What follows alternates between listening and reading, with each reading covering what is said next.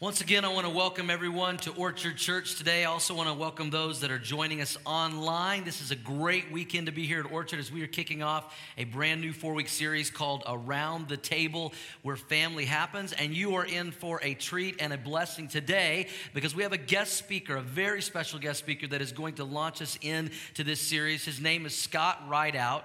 Scott Rideout was a pastor for 21 years in a church in Arizona. He took that church from 400 people to over 4,000 people and multiple locations. He is now the president of Converge Worldwide, which is a network of over 1,300 churches that we are a part of because we believe that we are better together with other churches to help people find and follow Jesus. Do you believe that, church? Amen. So that's a network we're a part of, and he's the president of that, and he is going to be kicking off this series today. But not only is he the president of Converge, but he is a dear friend of mine. He has been a huge blessing to me in my life as a pastor of a growing church, and not just to me, but our leadership team and our staff. He has met with us several times.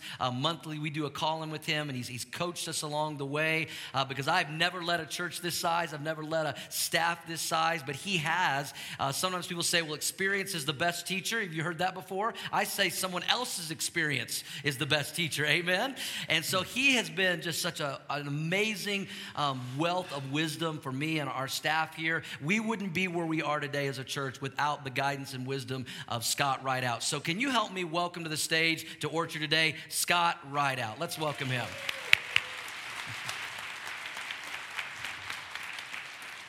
Thanks. Well, good morning, Orchard. Great to be with you today. I want to let you know something.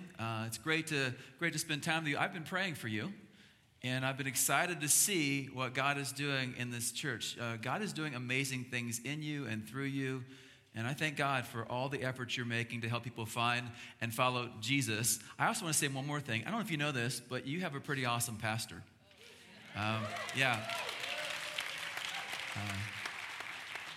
When I look at pastors, I look for three things, and your pastor has all of them. He loves God, he loves God's word, and he loves you.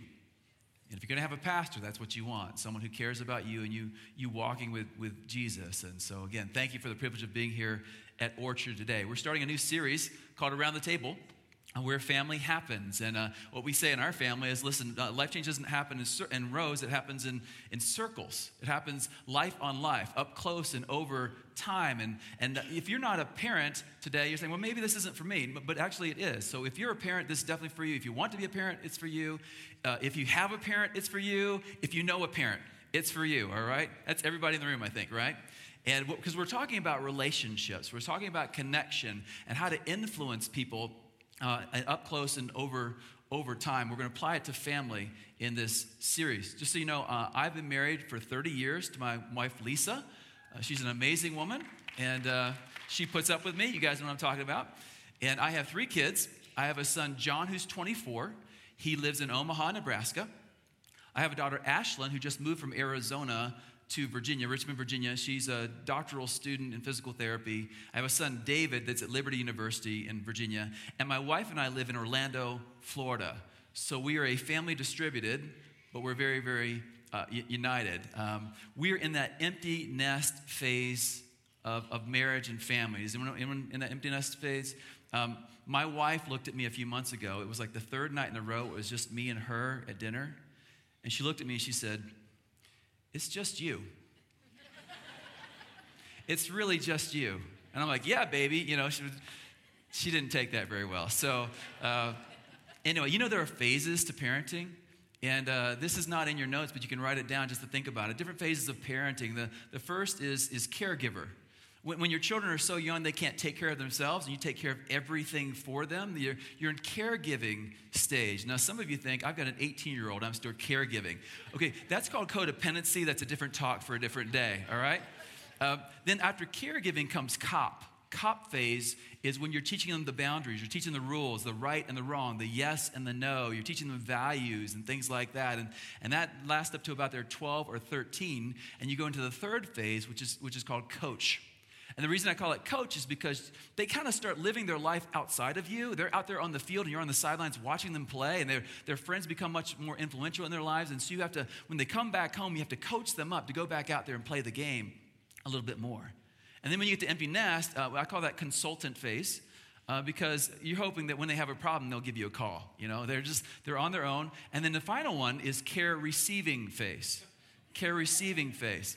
Now, if you've played the first 4 right, that's a good season, that care receiving. If you haven't, oh well, care receiving, they can pay you back for everything you ever did to them, or they can honor you for everything you ever gave them. The choice is yours. And so caregiving, coach, consultant, care receiving, and let's close in prayer. No, I'm just kidding. So we got more to do. Listen, family is so important to God.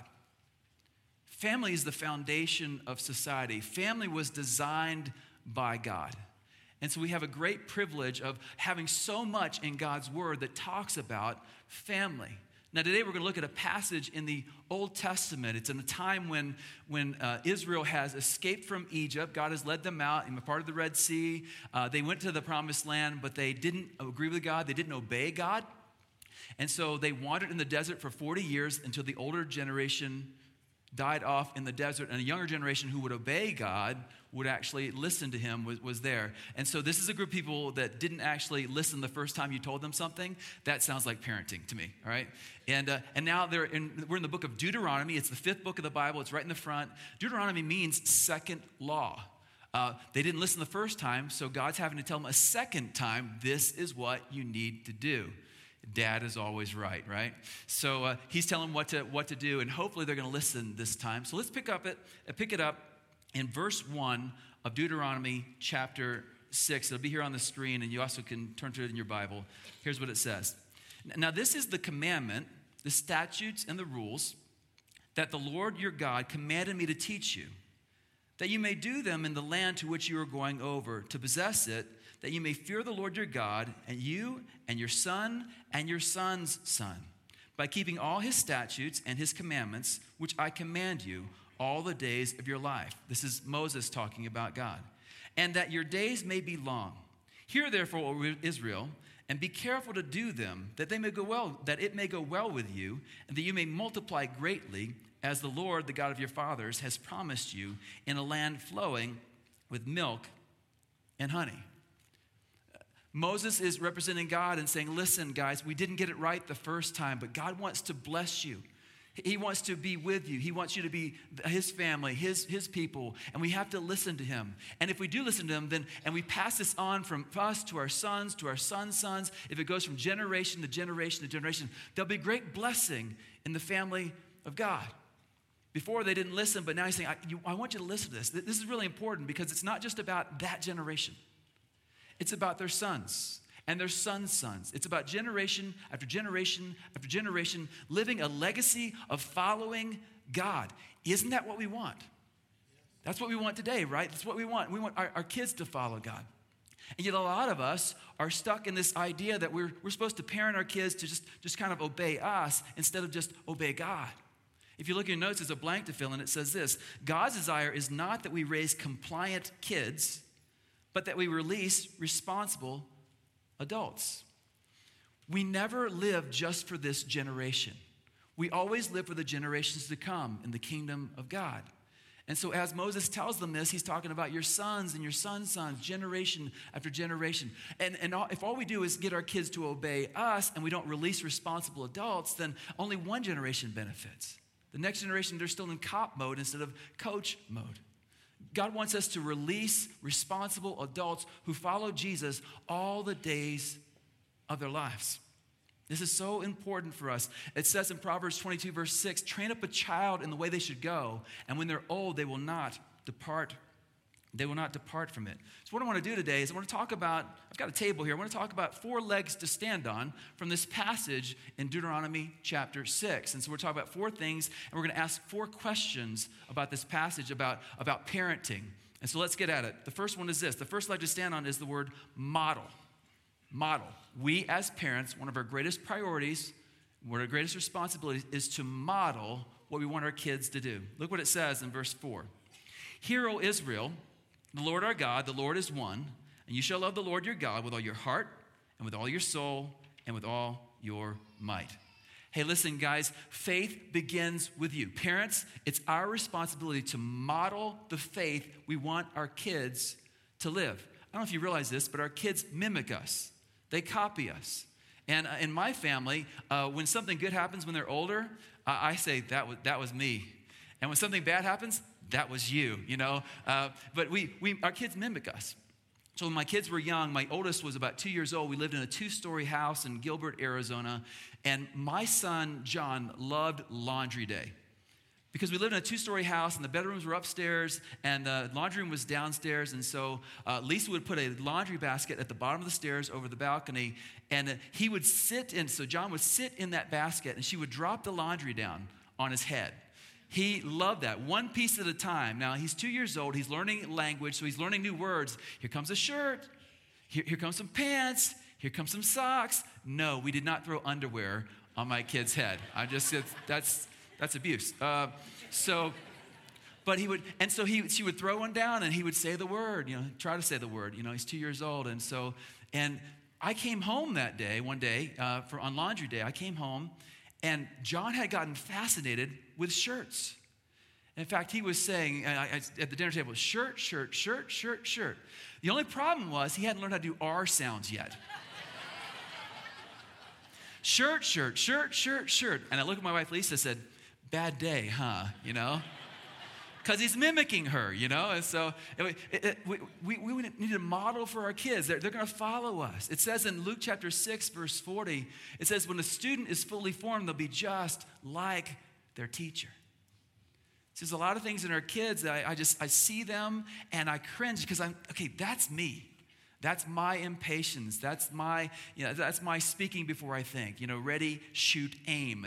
That's me. And my kids are watching. My kids are watching. I got to make sure that I'm living life the way I'm supposed to live. There's a couple of things to think about when you're modeling. One is consistency.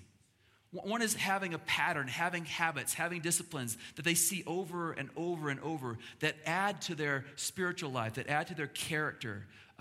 For example, I was talking to my youngest son, David, who's 20 today, and he was talking to me a couple weeks ago on fall break, and he said, Dad, it's so weird for you to live in Orlando because I have in my head this memory of you. See, every morning when my kids got up, I would already be up, and I had a blue chair right beside the front door, and I would sit there every morning, and I would journal, and I would read scripture, and I would pray. And in the new house, we didn't have the blue chair. He's like, I see this blue chair, and I see you in it reading your Bible, and now your chair is over there instead of beside the front door, and kids are gone, so I can change locations. But it just makes sense. And I'm just so glad that my son, when he thinks about me, I remember my dad every single morning opening up the Word of God and praying for me. That's a powerful picture in a child's head, isn't it? But there's also another. It's not just the consistency. And so we go to church every week, and we were in small groups, and we found places to serve, and because we wanted to make sure that they saw that our faith was really, really important. And consistency demonstrates faith. It models faith. But there's also another thought that really forms them. It's times of crisis. We're actually like a tube of toothpaste. When we get squeezed, something comes out. The question is, what comes out when you're in crisis? Is it your faith? Is it your trust in God? Or is it something else? We've got to recognize that in times of crisis, our faith is tested, and a faith that can't be tested can't be trusted. We've got to model our faith. Do the crises in your life, do they move you toward God or away from God? Do you show that you're trusting God more or doubting God more? It's so important for us to live lives of faith in front of our children. So here's the question on the first leg. It's this: when it comes to living a life of faith, can I say, follow me? Can I say, follow me? Listen, follow me is a much stronger motivation than you should. We have to walk the talk. Second leg is this: motivate. Motivate. It goes on in the next verse 6 says this: and these words that I command you today shall be on your what? Be on your heart. They've got to be on your heart. They've got to be a part of you. They've got to drive you. They've got to motivate you. I have very different kids, and I found that I very often in parent mode, I'll go to behavior modification when God actually wants me to be in heart transformation mode. I just want them to do what I need them to do. Anyone know what I'm talking about as a parent? Just take out the trash. Just clean your room. And that's a kind of a low-level motivation. I have found that my kids are motivated by different things. My oldest son, John, whenever he got caught doing something wrong, he would just fess up. That sense of guilt in him was just so strong, he would just fess up. Yeah, I did. I'm so sorry. My daughter, Ashlyn, never did anything wrong. And to this day, never did anything wrong. But when I found her doing something a little bit wrong and I pointed it out to her in a gracious way, she would just melt because she was a shame kid. I don't want you to feel, I don't want you to look at me bad, Dad. That she was a shame kid. My son, David, would lie to my face. Nothing seemed to get to him, and so fear was the thing. It's like, David, I found the $20 bill in your pillowcase. Now, how did it get? I have no idea. David, it's one of those kind, and fear, guilt, shame, and fear. Now, they're all low-level motivations. In fact, this is not in your notes. Let me just tell you different level motivations. Very much, as parents, we use guilt, shame, and fear to move our kids forward. But the thing about guilt, shame, and fear, that they work once. But then there's a callousness that develops over their hearts. Because they feel like, okay, my parent's unpleasable, or I'll never get it right, or there's this discouragement and callousness. When you live in guilt, shame, and fear land, callousness goes to their heart, and eventually they'll just ignore you or just be so discouraged and hopeless with you, they'll just give up. You don't want to be that. Next level is duty and responsibility. Now, a lot of people think that's a really high-level motivation, but actually, try it. What's your job? See how, yay, it's my job. You're supposed to do that. Yay. That's not high-level motivation. That's low-level motivation. And the next one is need. Need. Well, there's a need. Someone needs to take out the trash. Someone needs to clean up the room. Someone needs to do this. Oh, I'll do it. That's just not the high motivation. Those are all low-level motivations. There's always, how many of you don't have any needs in your life, in your family? Yeah, there's always going to be needs, so it's not going to be a high-level motivation. The higher level motivations are things like personal benefit, helping them see that it's actually going to help you become stronger, smarter, wiser, have greater courage, taking the risk. It's personal benefit. If you do this, here's what's going to happen with you. For example, maybe everyone ever gone to a movie or to a restaurant and didn't like it? Yeah, me too. But then I've gone out and served, and I felt something great about serving. When I help someone that couldn't help themselves, I feel great about that. Because you and I, we were designed to serve, and there's a personal benefit to serving other people, to live for something bigger than yourself. The next level is impact. That you're actually going to live for something bigger than yourself, and it's going to make an impact on other people. People love to change other people's lives. They love to impact people. They love to help people move forward in life. But the highest level of motivation is love, relationship, and identity. Love, relationship, and identity. Now, my family, we've lived all those different levels. For example, when my kids were little, I came home from work one day, and I go back to my bedroom, and there's my daughter laying on the floor looking under the bed. And I go to the other side, and there's my older son, John, laying on the floor looking under the bed. I'm like, what are you guys doing? And then I hear a whimper from under the bed. And I realized that David, their younger brother's under the bed. I'm like, what are you doing? It's Dad. He hasn't received Jesus yet, and I'm not going to let him out until he receives Jesus, That's my evangelist, I was like, but you can't treat him that way. The guilt, shame, fear, that's just not going to work is what I'm thinking. You can't treat your little brother, like, let him out from under the bed. He's like, I don't know what I did wrong. It's that kind of stuff. And I come back the next week, and he's not under the bed. Now John has locked him in we have a little camper outside. Now, I live in Phoenix. It's 115 degrees, and my son's outside in a non-air-conditioning camper. And it's like, well, John, he would die out there. Well, if he dies tonight, it stands for God. So, no, you can't use guilt, shame, and fear. You can't do that. That's a low-level motivation. You have to use the higher levels of love and relationship and identity. You're like, what does that mean, identity? Some of you have family sayings, things that are always true about you. And when our kids were young, we would always try to instill things about our family. Rideouts never give up. Rideouts finish what they start. Rideouts believe the best about each other. Rideouts take risk and have courage. We had all these things that we would just push into our kids. And in fact, my wife gave a great identity statement. Every morning when our kids were in elementary school, she would ask us this question. As they went off to school, she would say, "Whose child are you? Whose child are you?"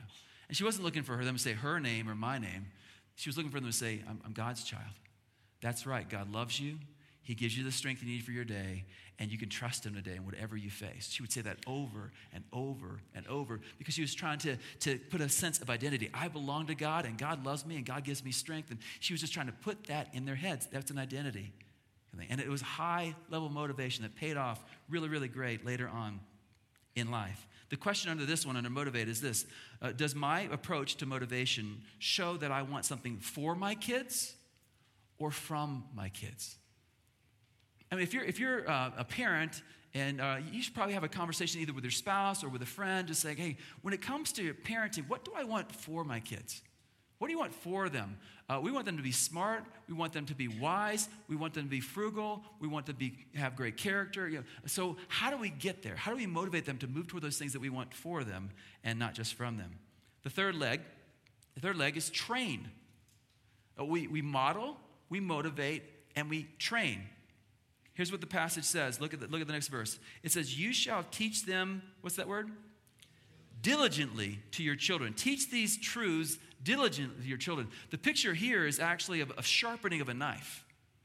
Just grinding it over and over and over and over and over. And don't give up. You can't just say it once. Most parents have this thing, well, I said it once, they should listen to me, right? No, say it over and over and over. Keep impressing it on them over and over and over.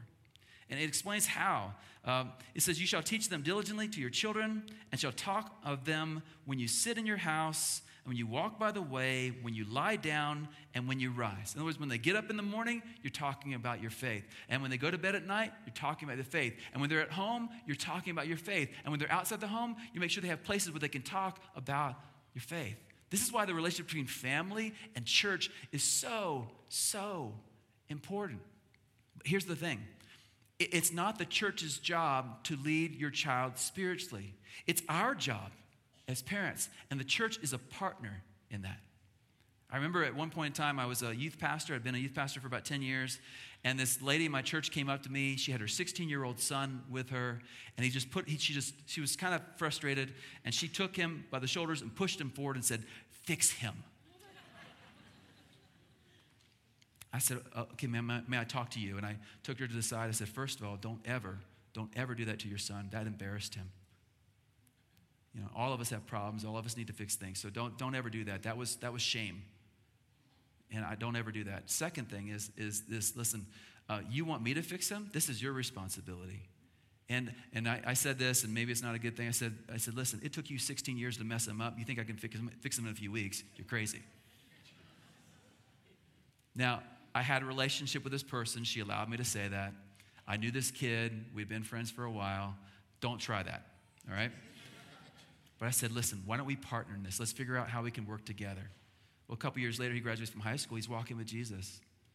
And his mom couldn't be more happy because she had a partner helping her figure out how to help the son, to walk with it. Listen, this is so important that we train our kids diligently for those things. Well, how do we do that? One is experiences. If you want them to grow in their faith, you put them in experiences where their faith is tested, where their faith is challenged. My daughter Ashlyn and I, when she was 14 years old, I took her to Fiji, an island in the Pacific. I took her there because there was a ministry there called Homes of Hope that rescued young girls out of the sex slave trade that was happening on the island. There were families that sold their children, fathers specifically, sold their children into the trade. And these girls were between the ages of 11 and 14 years old when they were sold into the trade. They were sold for groceries. They were sold for keeping their jobs and other things. And so I brought my daughter because I wanted her to see these 14-year-olds that had 2 and 3 kids, and yet were being rescued out of this, and how the gospel was changing their lives. And my daughter, so here she is talking to these girls, and she has a moral authority because she's 14 years old. And she has a father who loves them, which is something that they haven't experienced. So she can talk about not just about me, but her Father in heaven that loves her. And it was just amazing. God used her in an amazing, amazing way in that experience. And before we left Fiji, I sat down with her and said, did you have a good time? She said, Dad, I love this. I said, God used you in amazing ways. Just in amazing way. I'm so proud of you. I can't believe all the things that God has done in your life here. She's like, yeah, Dad, it was great. I said, but I want to remind you that the same Holy Spirit that lives in you in Fiji lives in you in Arizona. And God wants to use you in great ways in Arizona. You are a leader. You're a godly woman. I'm so proud of you. Now let God use you back home.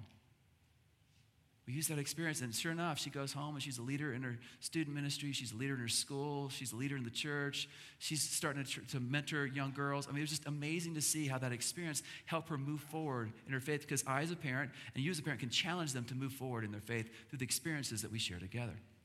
But there's also not just the experiences that we have, it's the everyday things. Now, I mentioned to you that my wife, Lisa, would ask the question before school. My youngest son, David, was going off to kindergarten the next day, and he went to Lisa and said, hey, Mom, I want to ask you a question. I said, sure. Are you going to ask me that question tomorrow? She said, what question? The are you God's child question. Or whose child are you question? And he says, yeah, I'm going to ask you that. He says, because I'm not God's child yet. And she said, well, what do you want to do about that? You see, every morning before school, my wife would open up the Bible with my kids, and we'd walk through a verse. We'd pick one verse a year, and we just repeat it over and over. It's verses like 1 Timothy 4:12. Don't let anyone look down at you because you're young. But in faith, speech, knowledge, earnestness, in purity, be an example. And she would just talk about different parts of the verse, and then she would ask him, whose child are you? And he said, I'm not God's child. She said, well, God loves you, right? Yeah, I know God loves me, but I haven't asked Jesus to forgive my sin. And this kid understood it. She said, well, what do you want to do about that? He said, I want to ask Jesus to be my Savior. And so she brought me in, and we brought the other kids in, and David, sure enough, I got to lead my son to Christ right then, and his brother and sister were so great. They got so excited. They threw him on the floor and pounded him. That's love in our family, They were so excited for him that he had this. It was the consistency. It was the everyday of opening God's word and asking, whose child are you? Whose child are you? Whose child? It just led them to this place where they were being trained by God's word, and they're being trained in identity in Christ. It was an amazing thing. The question is this: how can I identify and create teachable moments with my kids? How can I identify and create teachable moments? By the way, here's an extra I haven't told any other service. It's this: date your kids. Date your kids. Take them out one-on-one and have conversation, and simply ask them this: how's your heart? What are you carrying these days? What are you excited about these days? How's your heart? Just do that, and that'll create teachable moments for you, because you'd be surprised what your kids will talk about when you give them one-on-one attention alone. The fourth leg, the last leg to stand on, is the leg of celebrate.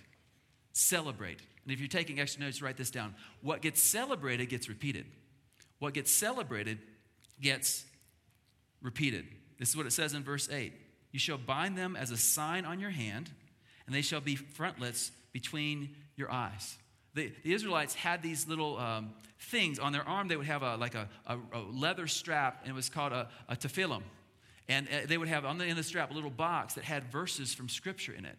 The verses they would have in there are things like Exodus chapter 13, when it talks about the unleavened bread and how God rescued them from Egypt. It had about how the firstborn was dedicated, how we need to be dedicated to God.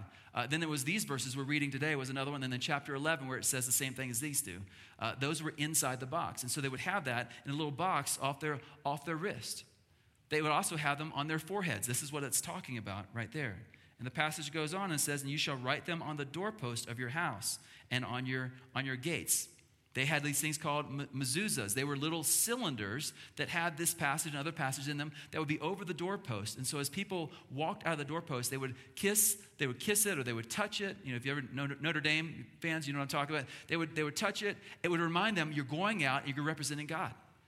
And so they had it on their wrist, they had it on their forehead, they had it in their house. It was visible, it was everywhere to show that they belonged to God and they were to live for God.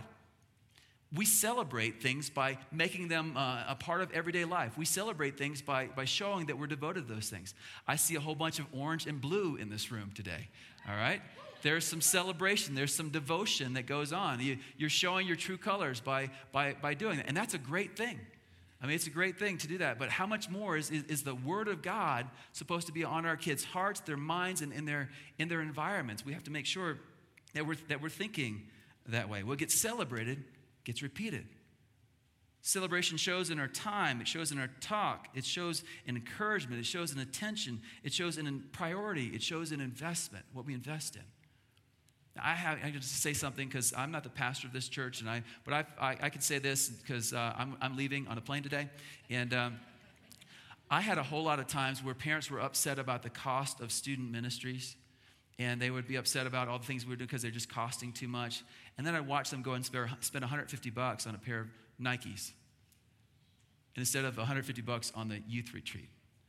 Or they would, band camp costs this much, but the youth camp costs this much. They're going to choose band camp. They can't do both. I'm just challenged by that. Listen, it's amazing how small $100 is at the mall and how big it is at church. And isn't the investment in our kids' spiritual life more important than the style of shoe that they wear? Let's just move that direction. Let's just agree we're going to move that direction. We're going to invest in our kids' spiritual lives. What if we got to the place where we were more excited about our kids spending time alone with God than a touchdown? Or making a hard decision according to their faith than seeing a home run hit? What if we got to that place? There's a question under this one, and it's this. The question is, what actions and attitudes do I want repeated in my kid's life? So my son David, when he was 8 years old, had a birthday party, and he got $48 for his birthday. Now, I got to ask you guys who are my generation, did any of us have $48 when we were 8 years old? I mean, that's just crazy money. And he's sitting there, and he's looking at his money. He's looking at his green. I'm like, what do you want to do with that, David? He's like, I want to spend it. Like, that's his mom. And that's a joke. So I'm like, okay. So we jump in the car. We're heading off to Target. And he's going to go spend his money. He's sitting there looking at it. I'm thinking, this is not good. I mean, he really likes this stuff way too much. And I want him to be generous. I want him to be, kind. I want him to think about others and be others-centered. And so I'm thinking, this is a teachable moment. This is a moment I need to say something as a dad. And so I'm thinking, I'll ask him if you wonder where he knows where that came from. So I'm asking him, hey, bud, where did it come from? Because I know what he's going to say. I mean, he's a pastor's kid. And he's going to say, God says in Psalm 24, the earth is the Lord's and everything it contains. The whole world and all lives in it. So I asked him, I said, where did it come from? He said, Grandma. I said, yeah, but where did Grandma get it? Because I know my son. He's going to say, well, James says that every good and perfect gift comes from above, from the Father of lights. And I said, well, where did Grandma get it? He said, the bank. And I'm thinking, this is not working. And so finally, I have to go from intuitive to prescriptive parenting. I said, well, actually, Grandma got it from the bank, but you realize that every good gift comes from God? That everything we have that we like and enjoy comes from God. It's a gift from Him. And we should be thankful to God, don't you think? He's like, yeah, Dad. I said, you know how to say thanks to God? He's like, no. I said, well, the Bible teaches us to give a small, if it's money, to give us a small portion back to God, like 10%. So in your case, that'd be like $4 or $5 giving back to God. So what do you think? You want to say thank you to God by giving Him a gift? And the wheels start turning in his head. And I'm thinking, this is a crucial moment, because if he says, yes, I want to honor God, he's going to be a missionary by the time he gets out of college. And if he says no, I'm going to be bailing him out of jail by the time he's 16. I just know it. So I look at him and say, so what do you think? You want to honor God? You want to just say thank you to God? He looks at me and says, nah. A few weeks later, we're having a campaign at our church. So we took the month of November to try to raise money for a children's wing that we had not built out when we first built our building. And our kids were involved in it. And they were all trying to figure out how to, because they're kids, they wanted to be a part of it. And so my oldest son, John, was mowing lawns. He'd take the money, he'd put it in this jar that we had in the kitchen. My daughter, Ashton, was babysitting, and she would take the money. She put it in a jar in the kitchen. And when I came from work, Dave would check my pockets. He'd put the money in the jar in the kitchen.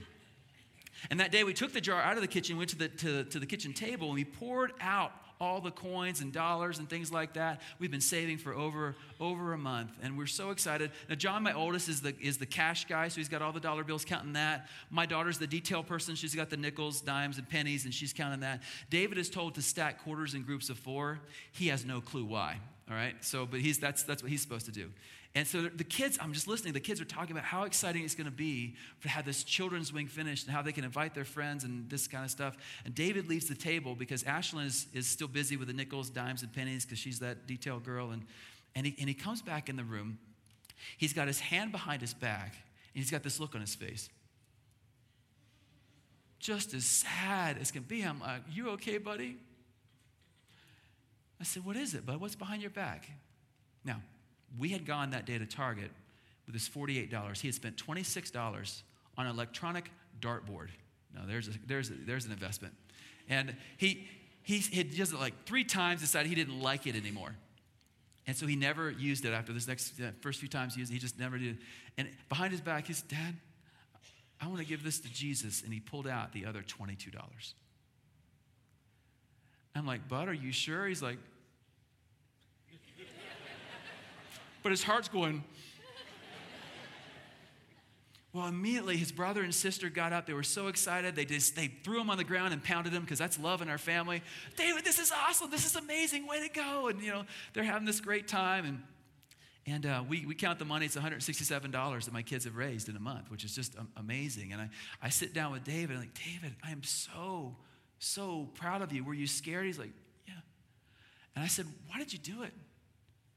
He said, because I want my friends to know Jesus. And I thought, I am the best dad in the world. It's not what I thought. I thought, I can't believe my son. I got so excited. I said, let's jump in the car. I took him back to Target and bought him a big Nerf hoop. It was $10. And we played Nerf all day long.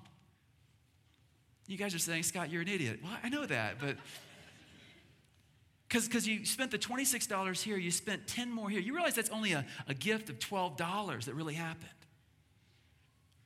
Well, let me tell you what I was thinking. When it came to this money, when it came to this issue, it was never about the money, was it? It was never about the money. It was always about my son's heart. And would he turn his heart to the things of God? Would he soften and realize that God's going to supply his needs? Would he trust God with his future? It was always about his heart. I wanted him to know that God loves him and God provides for him and that God is a generous God. And so we become a generous people. After all, when you think about model, motivate, train, and celebrate, you realize we have the best example in the world in our Heavenly Father. For God so loved the world that he, what? He gave. We have a generous God who gave. He modeled generosity, and his motivation was love, and he's trying to train us through his word to be like that in our lives. And one day when we get to heaven, there's going to be a celebration like we've never seen in this world. Where people from all nations, all places are going to be around the throne worshiping God, celebrating God's goodness to us. I want to ask you today as we close, I want to ask you, do you know God that way? Do you recognize that he loves you? Do you recognize he's been generous to you by giving his one and only son for you? See, you and I have an issue. We're caught in sin. We mess up every single day. We have difficulties that we don't know what to do with, and we make mistakes, and we hurt other people, and the Bible calls that sin. It's missing God's perfect mark for our lives. And yet God, because he loved us, sent his son to die for your sin and for mine, so we can have a restored relationship with him. We're all sinners. We've all blown it. Yet God is a great God who loves us and is generous and has given his son for us. And I'd be remiss if I didn't ask those of you who are in the group today, if you've never made that decision to say, Jesus, I can't deal with my own sin. I can't earn my way. I can't do anything. I need someone to rescue me. I need someone to save me from this. He sent his son Jesus for that reason. So that we could restore our relationship with God. Would you bow your heads? And if you're a person in the room today that's been thinking about, you know what, I've been doing things on my own. I've been trying to make it work on my own. I don't need just help. I need saving. I need a savior. I need someone to rescue me. I need someone to deal with this sin in my life that I can't do anything with. I'm frustrated. I'm stuck by myself. I want you to pray with me right now. Jesus, thank you that you do love me. And I know I've messed up. I know things have gotten difficult in my life. I know that I've caused a lot of that. I know that I've sinned. And I can't pay for my sin. I recognize that now. And so, Jesus, I believe you died on the cross for me. I believe you died so that I could live. And so I'm asking you to come in my life to forgive my sin and to restore me to fellowship with God. I want to know this God who's so generous and so loving that he would give his one and only son. And so, God, I ask for your help today. I ask for your help. Help me follow you all the days of my life. Thank you that Jesus died on the cross for me. With your heads bowed and your eyes closed, I'd just like to ask, if you've made that decision for the first time today, or maybe it's a recommitment, if you've made that decision today, would you just be so bold it's a dark room, but would you just be so bold to show God just by raising your hand? Just raise your hand. Thank you. Thank you. Thank you. Father, I just ask for these people who've made that decision today, that you would bless them, that you'd help them recognize that they no longer have to worry about how am I going to cover my sin? How am I going to fix this? Because you've stepped into their lives. You've forgiven their sins through Jesus on the cross. They don't have to live in guilt or shame or fear. They can live in their new identity as a child of God, someone adopted into your family. And for those of us who are believers in the room that have already made the decision, help us to be thankful and help us to live a life where we model and motivate and train and celebrate.